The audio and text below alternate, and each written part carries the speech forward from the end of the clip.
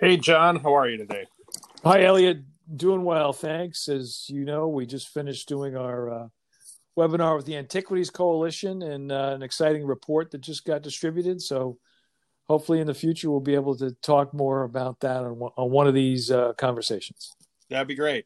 So, the excitement this week is the release of the so-called FinCEN files by the International Consortium of Investigative Journalists in conjunction with BuzzFeed. What do you think about this? Well, as somebody who was around at the creation of the SAR and always believed that this was such an important data point, it's more than troubling, obviously, that thousands of SARs were leaked. What I've heard from sources is it came out of the same leak of the original one, the plea agreement that happened with the FinCEN employee. So it's in that batch of documents. So, I'm looking at this a little differently, perhaps than others, more as a go forward issue. So the hope is going forward that this won't cause bankers to feel they're going to default to not filing because they're fearful that what they might file could end up in the newspapers or on social media, what have you. And obviously, it's easy for us to say from the sidelines, but I'm really hoping that's not the case. Yeah, I agree with you. They have proved to be valuable for both law enforcement and national security. We could have a lot of discussions about whether the form could be better and lots of things like that. But the concept of identifying suspicious activity and getting it to people who can do a law enforcement or a national security type of investigation is still an important thing to do. What other impacts besides that potential one do you see from the leak and from the related stories?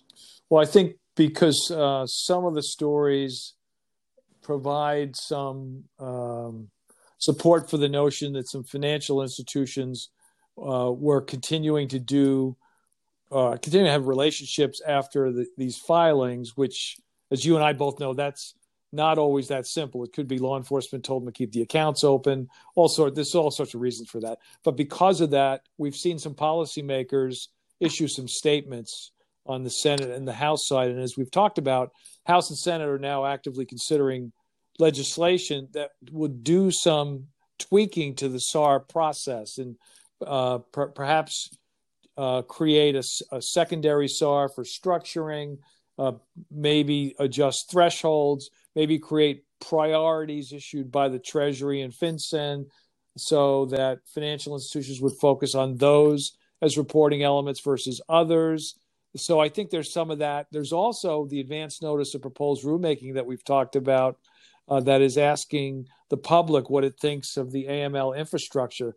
So I think even though this is not great news that these documents were leaked, it could result in a more swift consideration of adjusting and changing the SAR structure because there are some things that clearly could be improved. There's no question. So I'm looking at it as an opportunity as opposed to something more negative.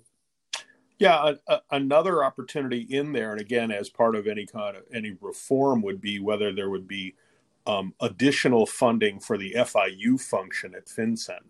For a country our size and with the volume of reporting that runs through there, the more traditional FIU piece, they're relatively thinly staffed. I think there's only about 300 folks there. So I know that a lot of the analysis gets handled by other agencies, under their coordination. But a lot of countries, the FIUs, keep that in-house, and that's certainly a question that could be considered in the part of any kind of reform activity. Yeah, and look, I think since the first leak, which again we believe this is part of it, I am confident that FinCEN has made adjustments. So it's certainly important to protect that data. Financial institutions have to continue to have confidence in the system, and I think they will after this settles down a bit. I agree with you.